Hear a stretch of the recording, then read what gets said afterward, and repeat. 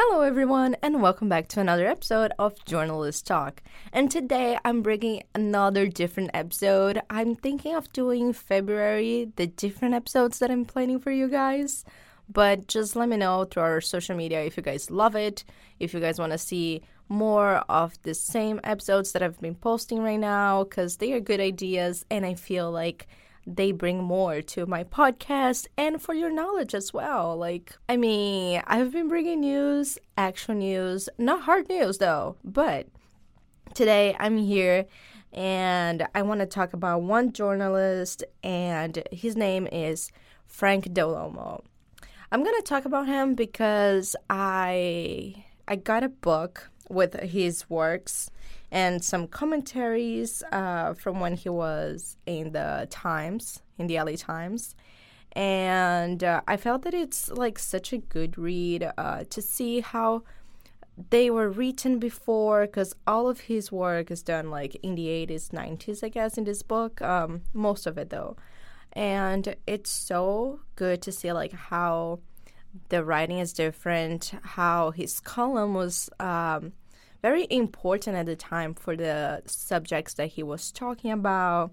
And then I did some research on him. I found out something common, and I really wanted to bring it here. So first of all, I thank my university for giving me this book, because sometimes they have like some journalist books with all their columns or short stories or anything that they wrote, and they give it to us. So this book is like very amazing to have. And well, let's get to it.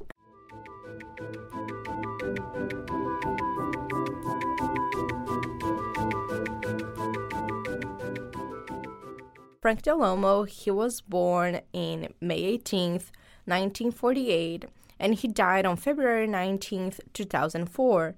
He was an editor, columnist, and reporter for the LA Times since the 70s, when he entered there as an intern. So he spent like his whole life at the LA Times, and that must be like such an accomplishment feeling to have. And then in 1972, he was the co-founder of the California Chicano News Media Association as well. He graduated here from CSUN, so that is one of the two things that we have in common, actually. I found two things in common with him. In the same year that he graduated, he got recognized with Outstanding Journalism Graduate and Outstanding Overall Graduate, which are very nice accomplishments here. He worked for a total of 34 years at the LA Times. It's huge. And throughout his working there, he wrote and advocated a lot about topics about illegal immigration, issues affecting the Latino community, city policies, pop culture, and he was also a little into sports, and specifically baseball. And the second thing that we have in common, he chaired in 1982 a meeting of Latino journalists, which led to the creation of the National Association of Hispanic Journalists in 1984. And right now, I'm a board member of the CSUN chapter of NAHJ. And that is just like so nice to be able to read the stories that the guy that basically created it, and see how his work impacted this community that I am part of since I'm from Brazil. And it's just like too much, and I really enjoyed the reading and knowing that he had a big foot in this club creation. During his career, he was awarded with an Emmy Award for The Unwanted, a documentary on illegal immigration. He also got a Pulitzer Prize for Public Service in 1984 for his work with his team on 27 Story Latinos. And he also got a Nieman Fellowship at Harvard University in journalism between the years of 1987 and 1988. What I'm going to do right now is I'm going to read a few of his columns here for you guys that are in my book. He separated, not he, but like the book is separated in a few parts, mainly like a bigger broad theme throughout the chapters, like politics, sports, education. And I'm going to read one story in each section.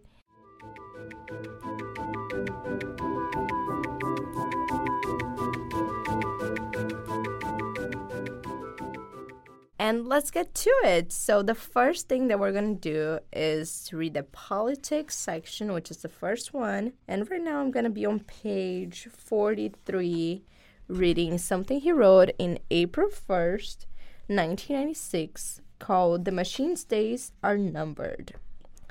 I must confess, some years ago, for a few weeks, I was a Republican. For most of my career as a journalist, I've registered as an independent. I figured that it's most appropriate for someone who reports on public affairs and tries to write about them in a fair, balanced manner. Like other journalists, I take pride in routinely being accused by Democrats of being a Republican and by Republicans of being a Democrat. But I must confess my brief affiliation with the GOP because it will help explain why the most important outcome of last Tuesday's primary election was the enactment of Proposition 198, the Open Primary Initiative. It started in 1998, all voters, Democrats, Republicans, and 1.5 million political independents like me will receive primary ballots listing the names of every candidate in every party, major or minor.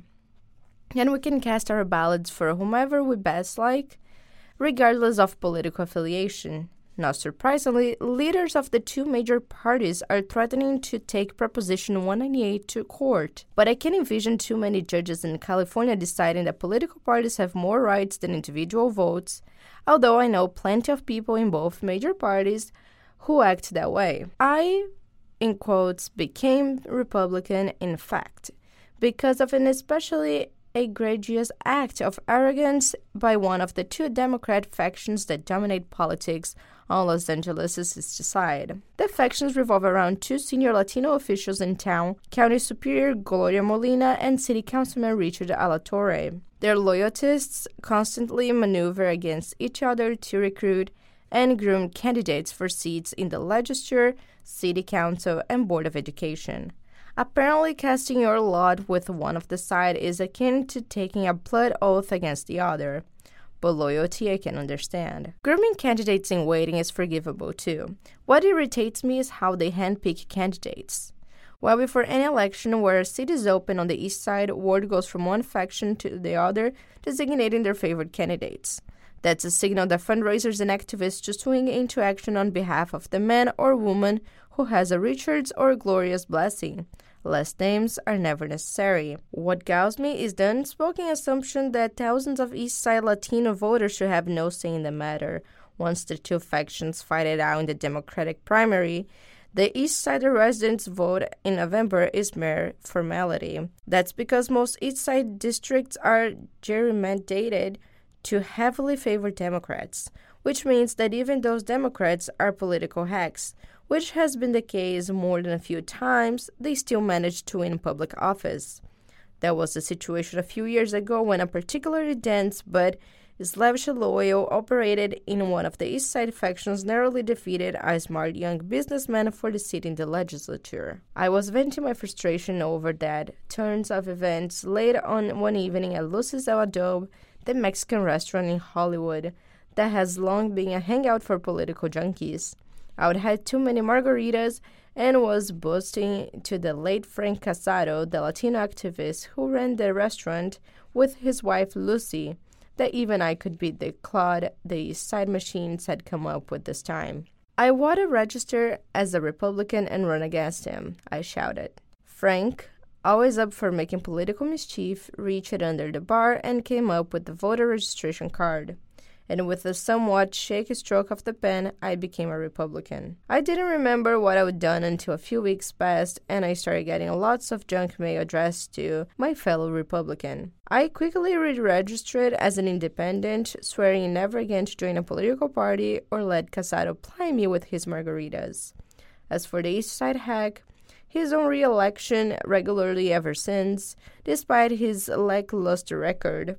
But his days are numbered. In a few years, he'll fall victim to another political reform that California voters enacted by initiative: term limits. Political party leaders predicted the onset of anarchy in state government when term limits passed in 1990, but it hasn't happened yet. Or if it has, nobody has noticed. One may yet find that open primaries also work out better than the naysayers claim. Open voting can cripple the machine's control by giving all primary voters choice outside of the anointed favorites. This may not screen out all the hacks and political extremists who've made California politics so unproductive of late, but it does set up one more hurdle for them to overcome before getting elected.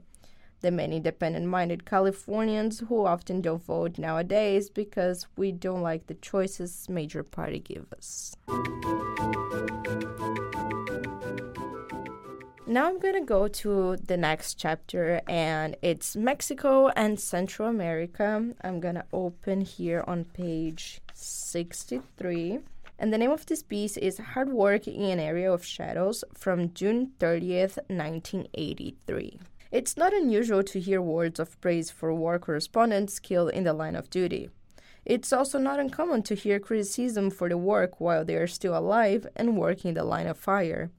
That seems contradictory, but then contradictions are a fact of life for journalists working in Central America, like my two friends who died last week. Dio Torgerson, the Times Mexico City bureau chief, and freelance photographer Richard Cross were only the latest casualties of an undeclared border war that was been going on for a year between Honduras and Nicaragua. Although the number of deaths is disputed by the two governments, neutral observers believe that the conflict has claimed 600 lives. The Nicaraguans contend that Honduras is helping Reagan administration give aid and comfort to rebels who are trying to overthrow their Sandinista government. The Honduras denied this and charged that the Nicaraguans have been firing into their territory constantly without provocation.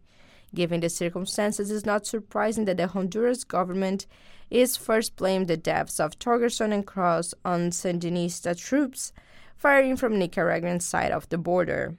The Nicaraguans denied any responsibility, suggesting that the two men were killed either by Honduran troops or by the anti-Sandinist rebels operating inside Honduras. The most recent reports indicate that the two were killed when their small car hit a landmine. Anyone who has been in the mountainous hillliners along the Honduran-Nicaraguan borders know how hard it will ever be to find out what really happened. Ironically, Torgerson and Cross were in the backward region of dirty roads, small villages, and heavy jungle to try to determine the truth about what was going on there. The area is only 70 miles from the Honduran capital of Tegucigalpa, but the distance is closer to 160 miles when measured along the narrow-winded, rooted roads that one can often must travel in the country.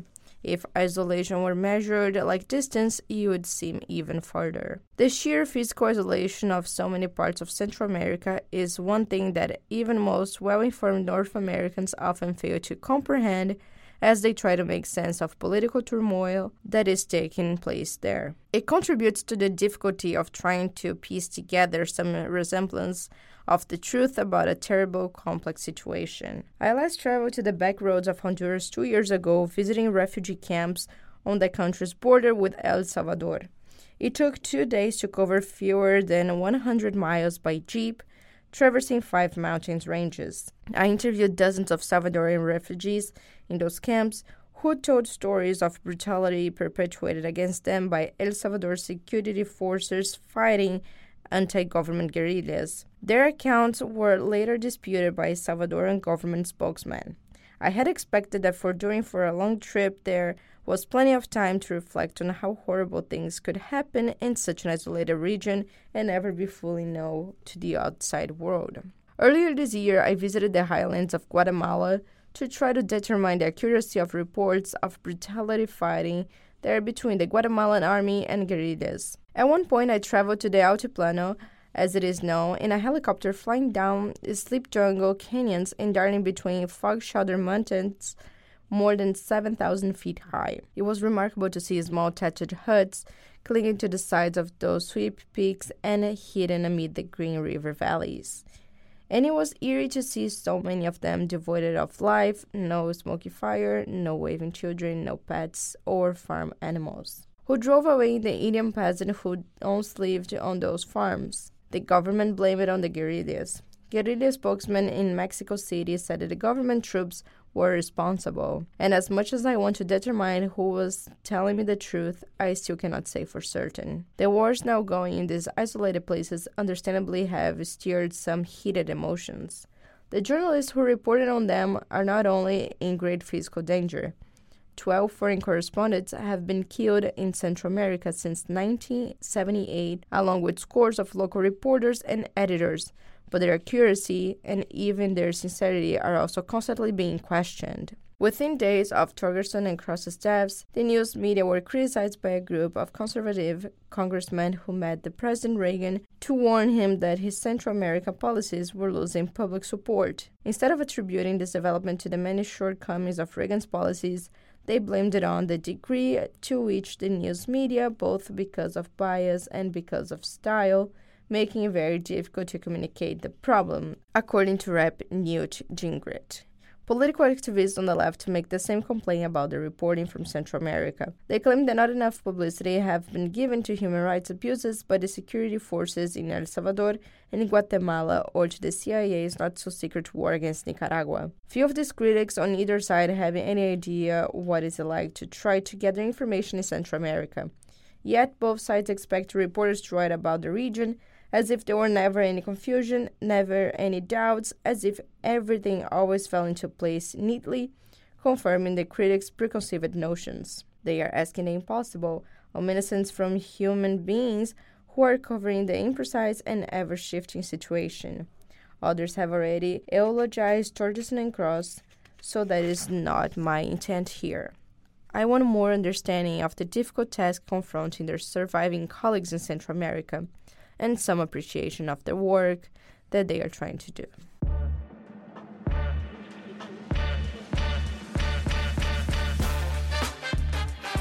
Hey listeners, I have a great news for you. I'm here to incentivize you to create your own podcast just like me. I couldn't think of a better partner than Buzzsprout, and I recommend them for you as a beginner in podcasting. Buzzsprout can help you with publishing your own podcast in every major platform such as Apple Podcasts, Spotify, and iHeartRadio. They also automatically publish on your personalized website, and they give you all the statistics in detail that you want. To start your own podcast and to win a $20 Amazon gift card, follow the instructions on the link in my show notes. If I can do it, you can do it too. Good luck on creating your very own podcast.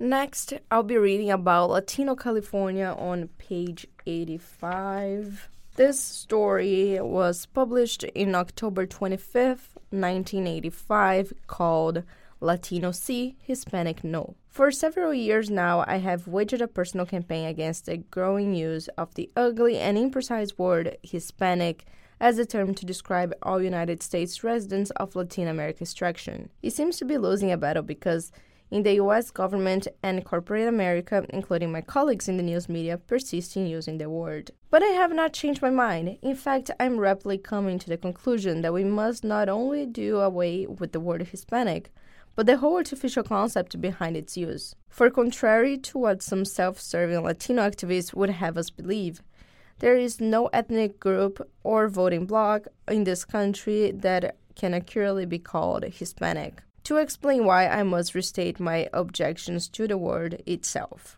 First, it is not what Latinos normally call themselves. Walk into a Latin America barrio from SLA to Miami's Calle Ocho and ask people what they are. You get all kinds of answers, including Latino, Chicano, Boricua, Cubano, Mexicano. But unless you wander into the offices of some government-funded poverty programs, you won't hear people call themselves Hispanic. The closest you ever come in New Mexico, where some residents trace their ancestry to the state Spanish settlers, Hispano. But notice that they use the original Spanish word, not a translation. Second, the word has become bureaucratized.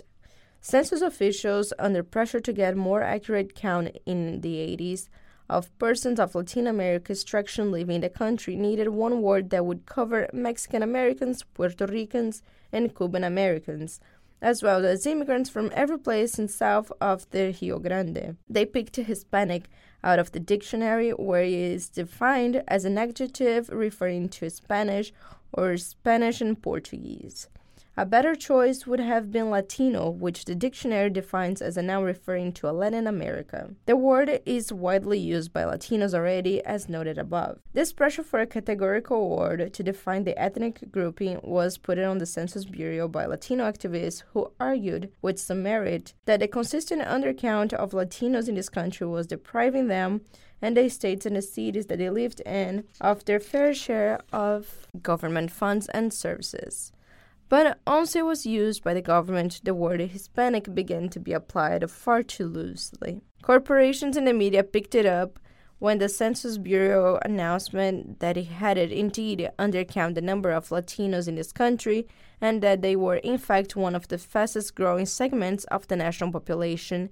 Every political interest group that could claim even tenuous ties to the Latino community organized a Hispanic caucus. True, the very Latin American groups in this country share ties of commonality, but most are members of Roman Catholic Church and other Christian religions, so they work together quite effectively on religious issues. Most speak some Spanish, so Cuban Americans from Florida work with Chicanos from California to fight laws that limit the use of Spanish in this country and to promote bilingual education programs for Spanish-speaking youngsters. But beyond language and religion, and especially in politics, there is a commonality among U.S. Latinos. When they vote as a bloc, is in the local elections as a Chicano bloc, a Cuban bloc, a Puerto Rican bloc. They were enforced last week at the University of Texas conference on Ignored Voices, Public Opinion Polls, and the Latino community.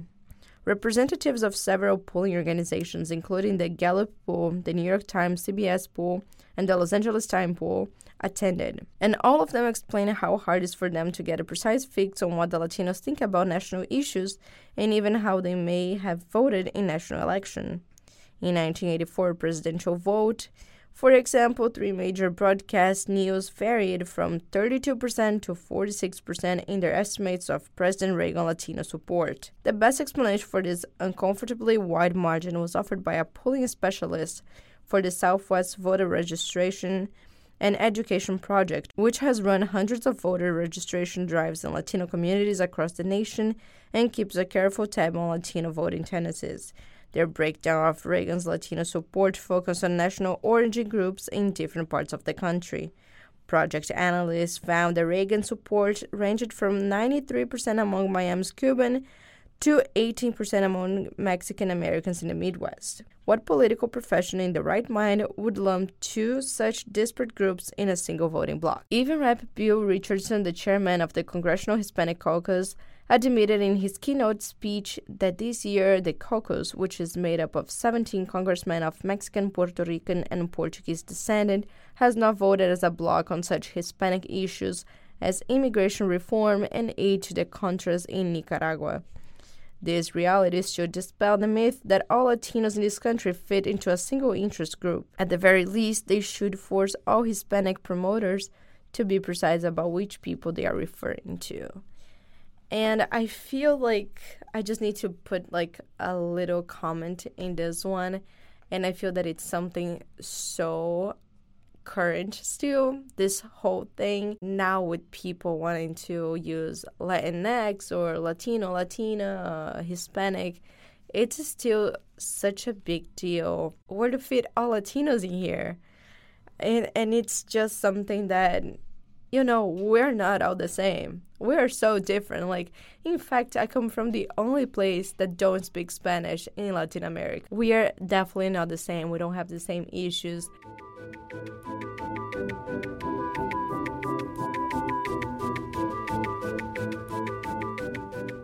And that was my reading for all of you guys. I really hope you guys enjoyed. I know it was too much, a lot of stories, different contexts, different times, different decades, and even centuries. But I really hope you guys enjoyed, and thank you so much, listeners, for being here with me every week. I'm also here to ask you guys to follow us in our Facebook page, Journalist Talk, in our Instagram at Bea Barros Felici News, and also our website, www.podpage.com/journalist-talk. And that's it, everybody. Thank you so much. I hope I see you guys in the next episode. Bye!